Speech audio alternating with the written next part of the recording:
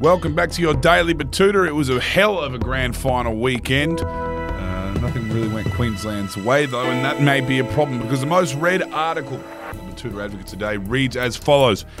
Prime Minister Anthony Albanese quietly terrified about how Queensland is going to make the nation suffer for double grand final losses. A chilling silence has set in across Queensland this Monday as the people of Australia's most unrefined state lick their wounds following a disastrous weekend of sport. Usually content to do their own thing, providing they have sporting superiority to wave in the face of the Southerners, it appears that the Queenslanders might now have to make things difficult for the rest of the nation. This comes after 4 teams failed to win a single premiership during the 2023 Grand Finals weekend. The Brisbane Lions, Brisbane Broncos, the Gold Coast Titans women's team, and the Brisbane Tigers were unable to secure a single win across in their respective AFL, NRL, NRL State, and NRLW Grand Final matches.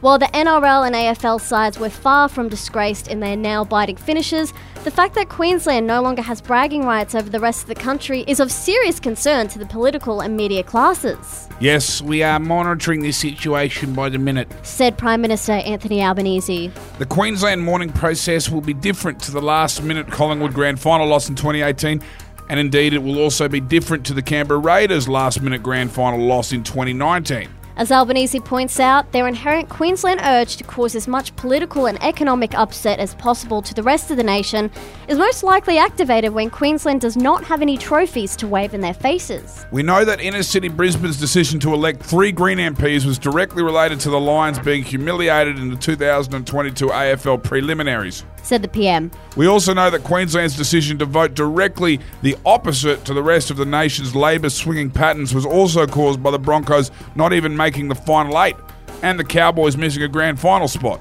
It would have been much worse if they didn't have an Origin Series win to find solace in that year.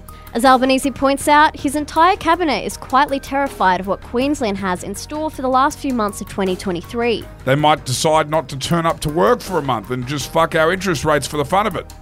Or they might decide to start panic buying sunscreen and beach umbrellas so that we have to be sunburnt all of Christmas because they've caused a shortage. However, in the immediate future, Albanese says he has no idea how the Voice to Parliament referendum is going to play out in Queensland. They might nuke the referendum to spite me and the rest of Sydney. But then again, they might vote yes because the entire southern media news landscape is telling them to vote no. It's hard to predict what they'll do, and that's what scares the shit out of me. I pray to God the Brisbane Roar wins the A-League final this weekend. And that's what's making news for today. See you later. Hooroo.